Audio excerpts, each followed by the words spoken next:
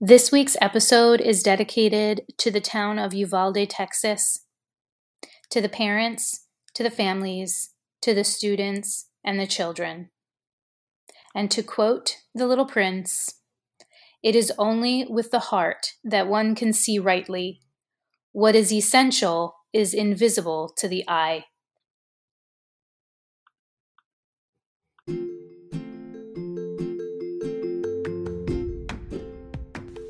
Welcome to Sleepyhead Stories today. We love to read books, be silly, and play. Me and my mommy are here every week to read you great stories that all are unique. Join us at bedtime, or bath time, or breakfast. We promise it's better than a trip to the dentist. Welcome to Sleepyhead Stories.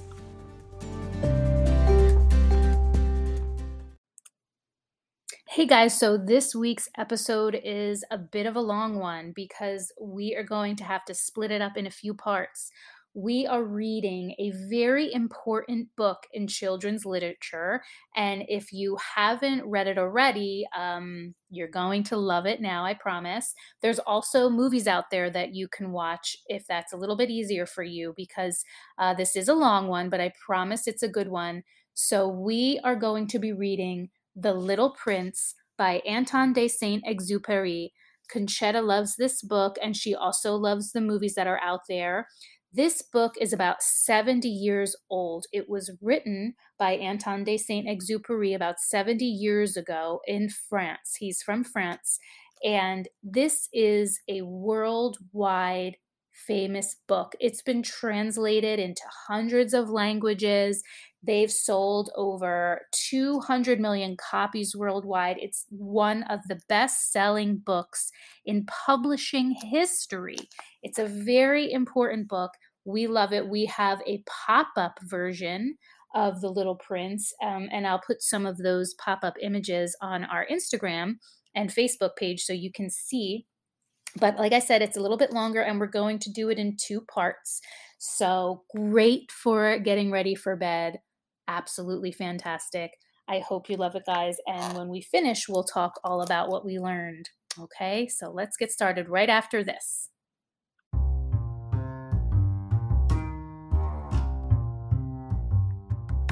Shout out time! Guys, we are going to give a shout out to a little 6-year-old girl named Auri, and she lives in the Netherlands. Her father reached out to us, and she loves the podcast, and she listens every day. Auri, thank you so much for listening to Sleepyhead Stories. We're so glad you like it. And 6 years old, do you remember? 6 years old?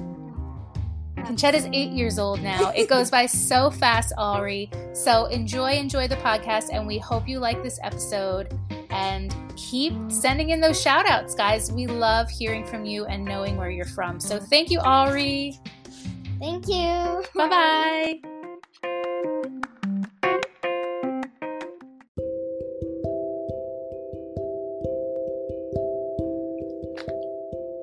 The Little Prince by Anton de Saint-Exupéry.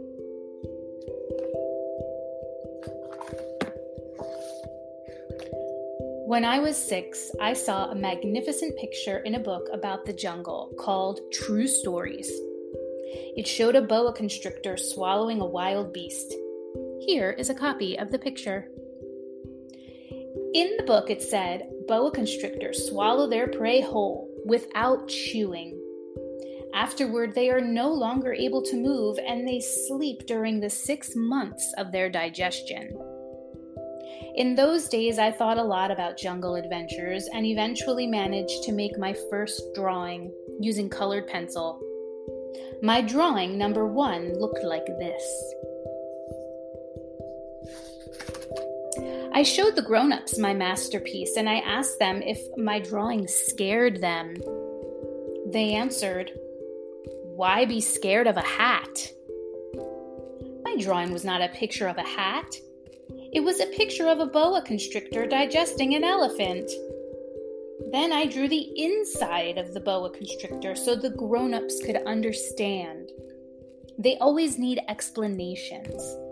My drawing number 2 looked like this. The grown-ups advised me to put away my drawings of boa constrictors, outside or inside, and apply myself instead to geography, history, arithmetic, and grammar. That is why I abandoned, at age 6, a magnificent career as an artist. I had been discouraged by the failure of my drawing number 1 and my drawing number 2.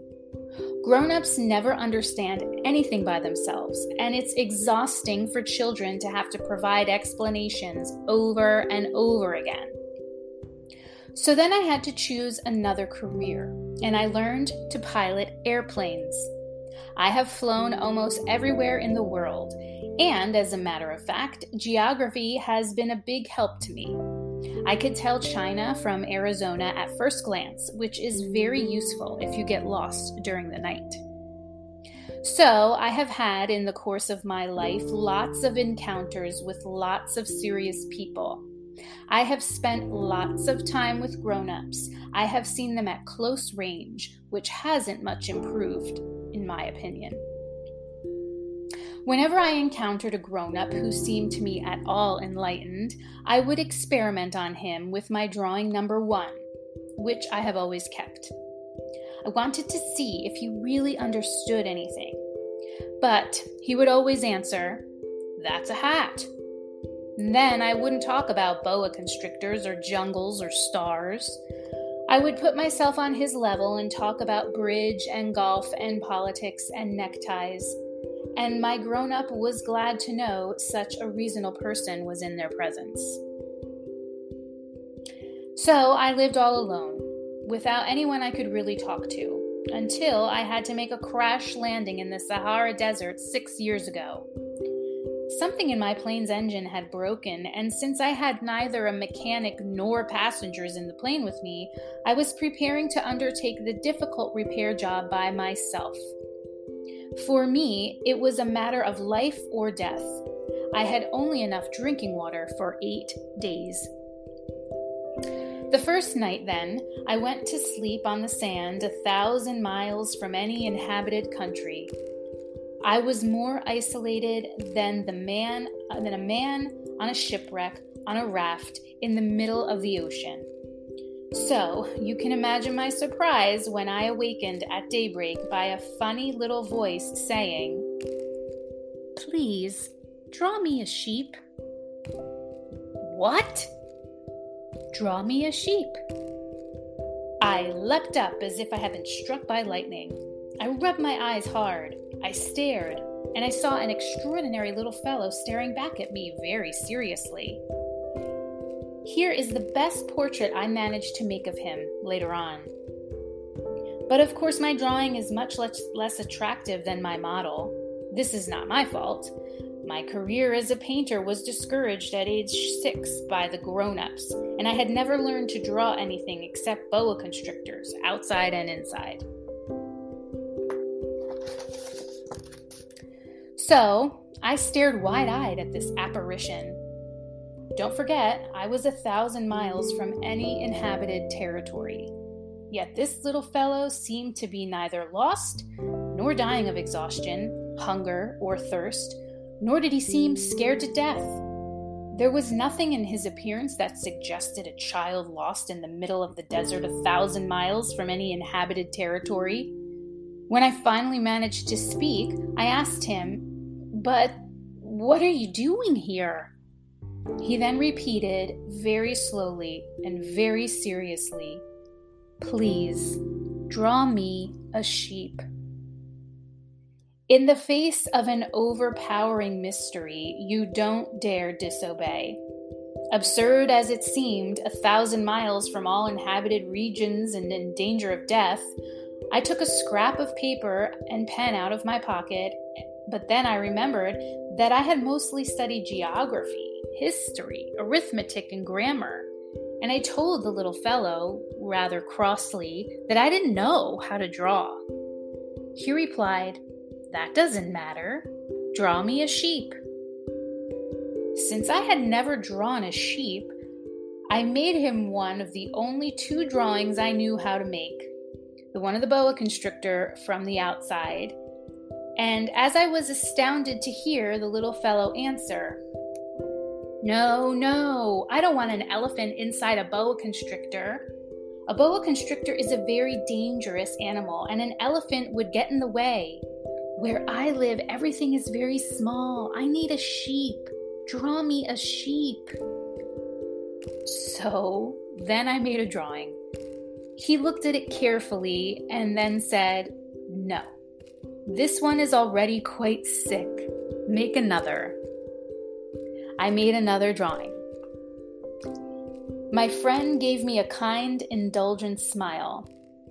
You can see for yourself. That's not a sheep.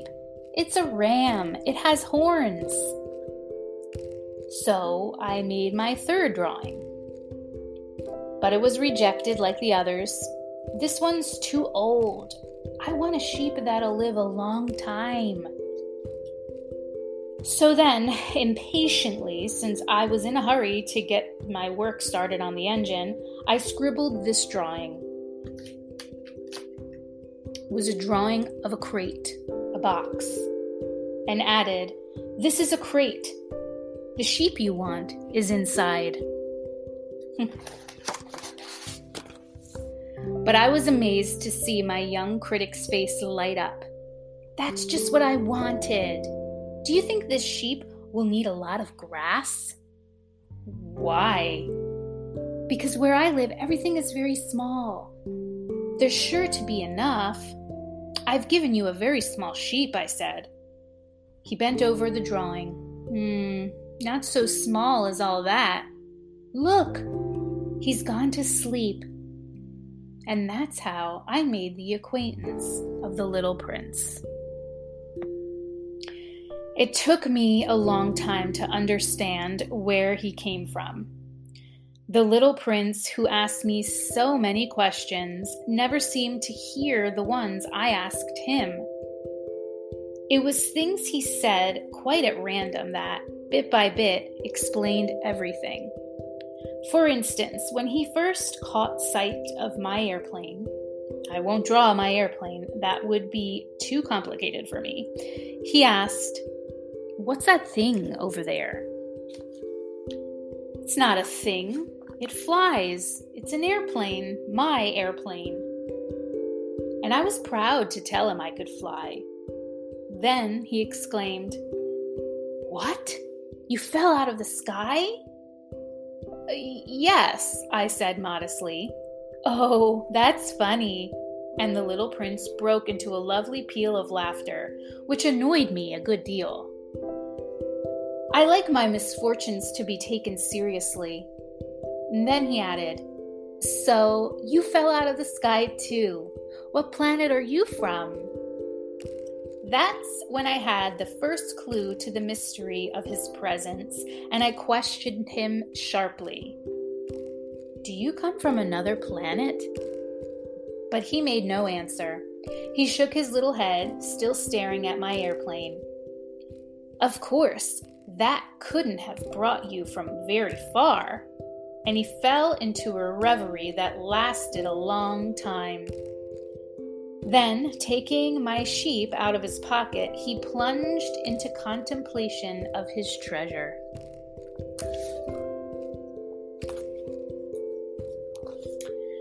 You can imagine how intrigued I was by this hint of other planets. I tried to learn more.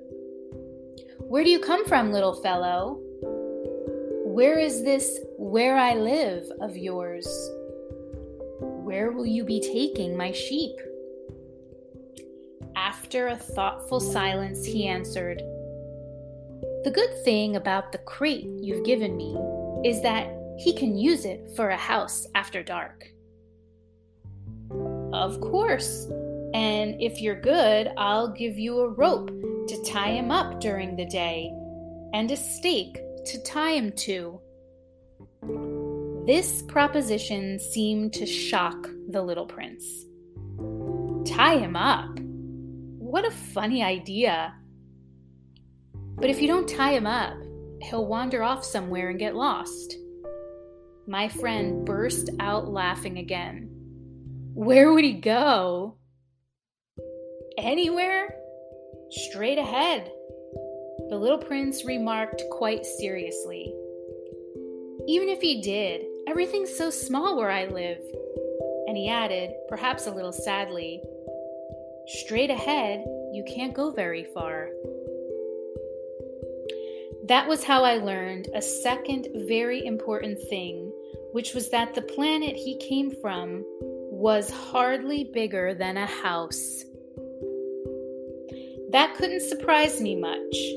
I knew very well that except for huge planets like Earth, Jupiter, Mars, and Venus, which have been given names, there are hundreds of others that are sometimes so small that it's very difficult to see them through a telescope. When an astronomer discovers one of them, he gives it a number instead of a name. For instance, he would call it Asteroid 325.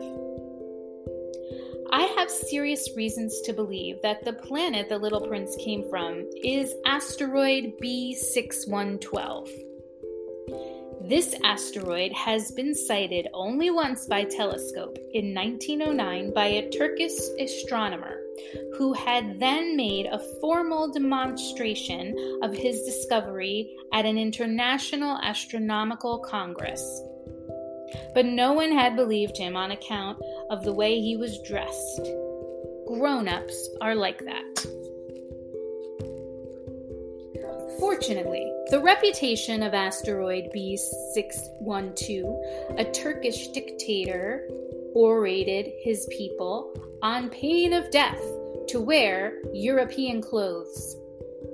This astronomer repeated his demonstration in 1920 wearing a very elegant suit, and this time everyone believed him. And if I told you these details about asteroid B612, and if I've given you its number, it's on account of grown-ups. Grown-ups like numbers. When you tell them about a new friend, they never ask questions that really matter. They ask questions like, how much money does his father make? How many brothers does he have? How old is he? How much does he weigh? They don't ask things like, what does his voice sound like? What games does he like best? Does he collect butterflies? Only then do you think you know him. If grown-ups know him by the numbers. If you tell grown-ups, I saw a beautiful red brick house with geraniums at the windows and doves on the roof, they won't be able to imagine such a house. You have to tell them, I saw a house worth 100,000 francs. Then they exclaim, what a pretty house. So, if you tell them, the proof of the little prince's existence is that he was delightful, that he laughed, and that he wanted a sheep. When someone wants a sheep, that proves he exists. They shrug their shoulders and they'll treat you like a child. But if you tell them, the planet he came from is asteroid B612, then they'll be convinced and they won't bother you with their questions. That's the way they are. You must not hold it against them. Children should be very understanding of grown-ups. But of course, those of us who understand life couldn't care less about numbers. I should have liked to begin this story like a fairy tale. I should have liked to say, once upon a time there was a little prince who lived on a planet hardly any bigger than he was, and who needed a friend. For those who understand life, that would sound much truer. The fact is, I don't want my book to be taken lightly. Telling these memories is so painful for me. It's already been 6 years since my friend went away, taking his sheep with him. If I try to describe him here, it's so I won't forget him. It's sad to forget a friend. Not everyone has had a friend. and I might become like the grown-ups who are no longer interested in anything but numbers. Which is still another reason why I have bought a box of paints and some pencils. It's hard to go back to drawing at my age when you've never made any attempts since the one of a boa from inside and the one of a boa from outside at the age of 6. I'll certainly try to make portraits as true to life as possible, but I'm not entirely sure of succeeding. One drawing works, and the next no longer bears any resemblance, and I'm a little off on his height too. In this one, the little prince is too tall, and here he's too short, and I'm uncertain about the color of his suit. So I grope in one direction and another as best I can, and in the end, I'm sure to get certain more important details wrong. But here, you'll have to forgive me. My friend never explained anything. Perhaps he thought I was like himself, but I, unfortunately, cannot see a sheep through the sides of a crate. I may be a little like the grown-ups. I must have grown old.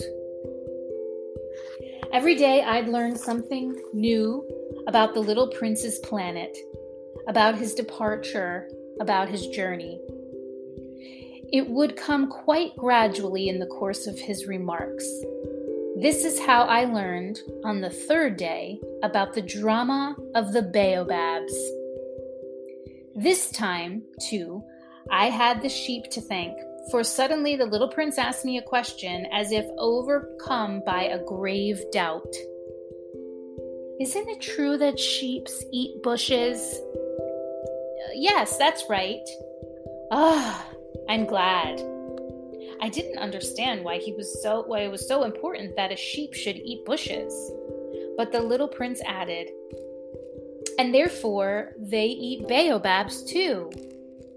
I pointed out to the little prince that baobabs are not bushes, but trees as tall as churches. And that even if he took a whole herd of elephants back to his planet, that herd couldn't finish off a single baobab. The idea of a herd of elephants made the little prince laugh. We'd have to pile them on top of one another. But he observed perceptively. Before they grow big, baobabs start out being little. True enough, I said, but why do you want your sheep to eat little baobabs? He answered, oh, come on, you know. As if we were talking about something quite obvious, and I was forced to make a great mental effort to understand this problem all by myself. And in fact, on the little prince's planet, there were, as on all planets, good plants and bad plants. The good plants came from good seeds and the bad plants came from bad seeds, but the seeds are invisible.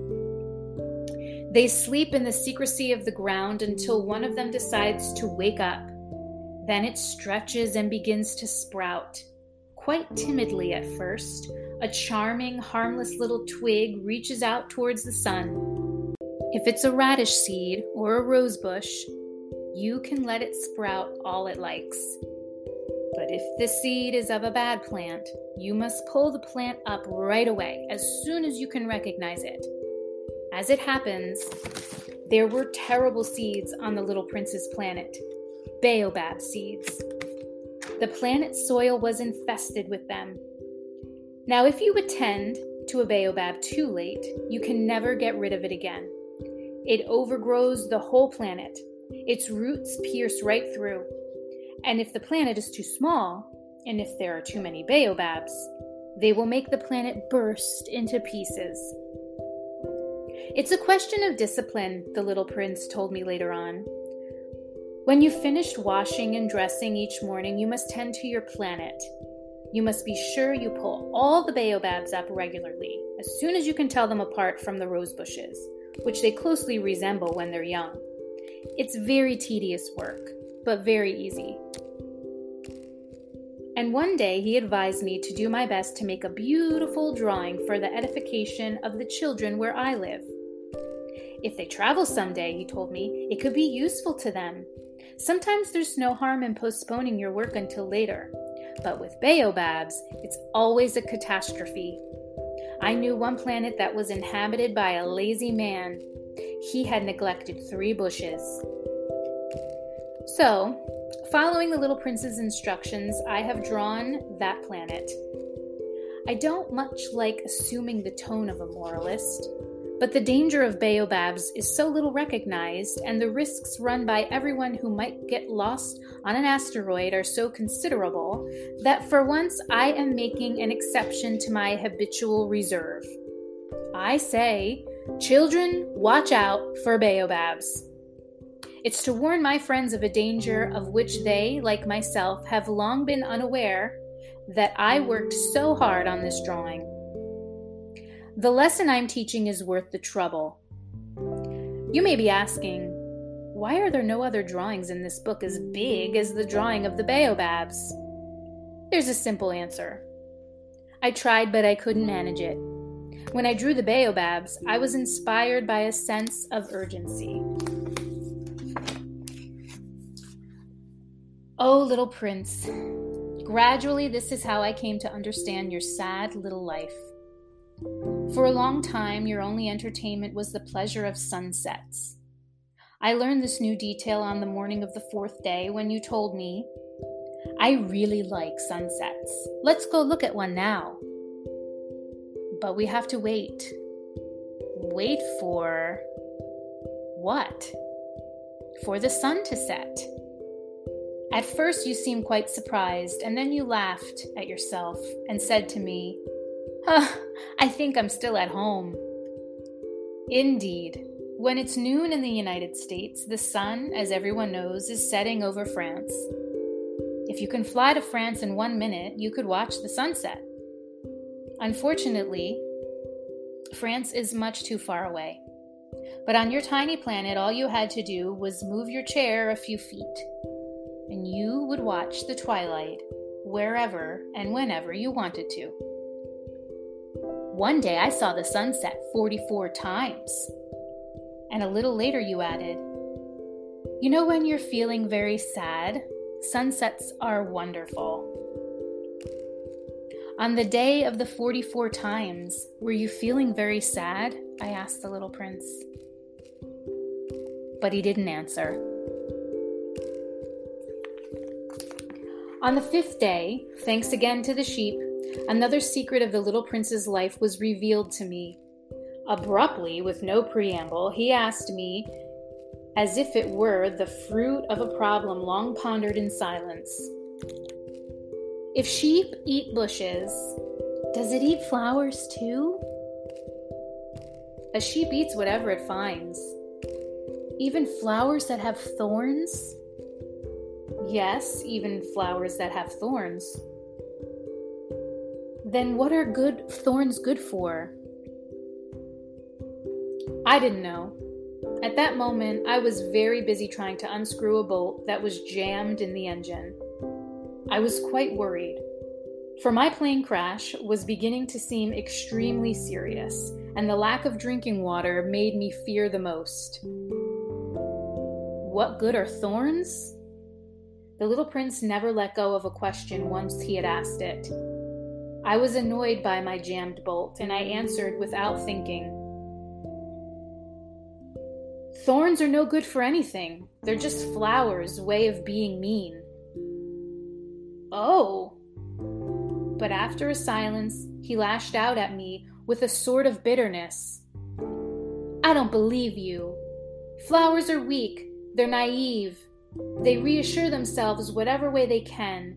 They believe their thorns make them frightening. I made no answer. And at that moment I was thinking, if this bolt stays jammed, I'll knock it off with the hammer. Again, the little prince disturbed my reflections. Then you think flowers? No, not at all. I don't think anything.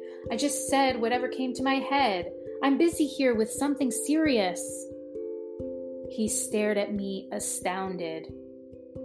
Something serious? He saw me holding my hammer, my fingers black with grease, bending over an object he regarded as very ugly. You talk like the grown-ups." That made me a little ashamed, but he added mercilessly, "You confuse everything. You've got it all mixed up." He was really very annoyed. He tossed his golden curls in the wind. "I know a planet inhabited by a red-faced gentleman. He never smelled a flower. He's never looked at a star. He's never loved anyone. He's never done anything except add up numbers. And all day long he says over and over, just like you, 'I'm a serious man. I'm a serious man.' And that puffs him up with pride. But he's not a man at all. He's a mushroom." "He's a what?" "A mushroom." The little prince was quite pale with rage. "For millions of years, flowers have been producing thorns. For millions of years, sheep have been eating them all the same. And it's not serious. Trying to understand why flowers go to such trouble to produce thorns that are good for nothing. It's not important, the war between the sheep and the flowers. It's no more serious and more important than the numbers that fat red gentleman is adding up. Suppose I happen to know a unique flower, one that exists nowhere in the world except on my planet, one that a little sheep can wipe out in a single bite one morning, just like that, without even realizing what he's doing. That isn't important?" His face turned red now, and he went on. "If someone loves a flower, of which just one example exists among all the millions and millions of stars, that's enough to make him happy when he looks at the stars. He tells himself, 'My flower's up there somewhere.'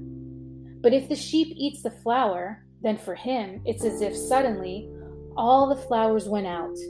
And that isn't important?" He couldn't say another word. All of a sudden, he burst out sobbing. Night had fallen. I dropped my tools. What did I care about my hammer, about my bolt, about thirst, and about death?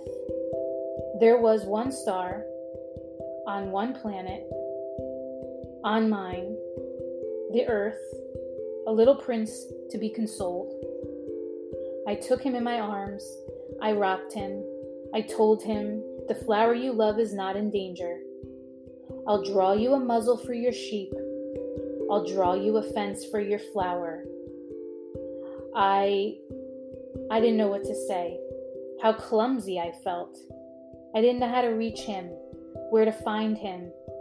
It's so mysterious, the land of tears. I soon learned to know that the flower was better. On the little prince's planet, there had been very simple flowers decorated with a single row of petals, so that all they took up was no more room. They didn't get in one's way. They would appear one morning in the grass and would fade by nightfall. But this one had grown from a seed brought from who knows where, and the little prince had kept a close watch over a sprout that was not like any of the others. It might have been a new kind of baobab, but the sprout soon stopped growing and began to show signs of blossoming. The little prince, who watched the development of an enormous bud, realized that some sort of miraculous apparition would emerge from it. But the flower continued her beauty preparations in the shelter of her green chamber, selecting her colors with the petals one by one.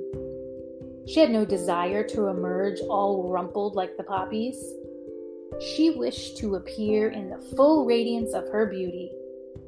Oh yes, she was quite vain, and her mysterious adornment had lasted days and days. And then one morning, precisely at sunrise, she showed herself.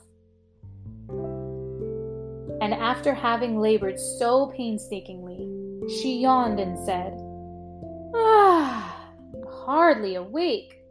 Forgive me, I'm still all untidy." But the little prince couldn't contain his admiration. "How lovely you are!" "Aren't I?" the little flower answered sweetly. "And I was born the same time as the sun." The little prince realized that she wasn't any too modest, but she was so dazzling. "I believe it's breakfast time," she added. "Would you be so kind as to tend to me?" And the little prince, utterly abashed, have gone to look for some water and a watering can to serve the flower. She had soon begun tormenting him with her rather touchy vanity. One day, for instance, alluding to her 4 thorns, she remarked to the little prince, "I'm ready for tigers with all their claws." "There are no tigers on my planet," the little prince had objected. "And besides, tigers don't eat weeds." "I am not a weed," the flower sweetly replied. "Forgive me. I am not at all afraid of tigers, but I have a horror of drafts." "You wouldn't happen to have a screen?" "A horror of drafts. That's not a good sign." "Not a good sign at all for a plant," the little prince had observed. How complicated this flower is. "After dark, you will put me under glass. How cold it is where you live, quite uncomfortable. Where I come from," but she suddenly broke off. She had come here as a seed. She couldn't have known anything of the other worlds. Humiliated at having let herself be caught on the verge of so naive a lie, she coughed 2 or 3 times in order to put the little prince in the wrong direction. "The screen? I was going to look for one, but you were speaking to me." Then she made herself cough again in order to inflict a twinge of remorse on him all the same. So the little prince, despite all the good will of his love, had soon come to mistrust her. He had taken seriously certain inconsequential remarks and had grown very unhappy. "I shouldn't have listened to her," he confided to me one day. "You must never listen to flowers. You must look at them and smell them. Mine perfumed my planet, but I didn't know how to enjoy that. The business about the tiger claws, instead of annoying me, ought to have moved me." And he confided further, "In those days, I didn't understand anything. I should have judged her according to her actions, not her words. She perfumed my planet and lit up my life. I should have never run away. I ought to have realized the tenderness underlying her silly pretensions. Flowers are so contradictory, but I was too young to know how to love her."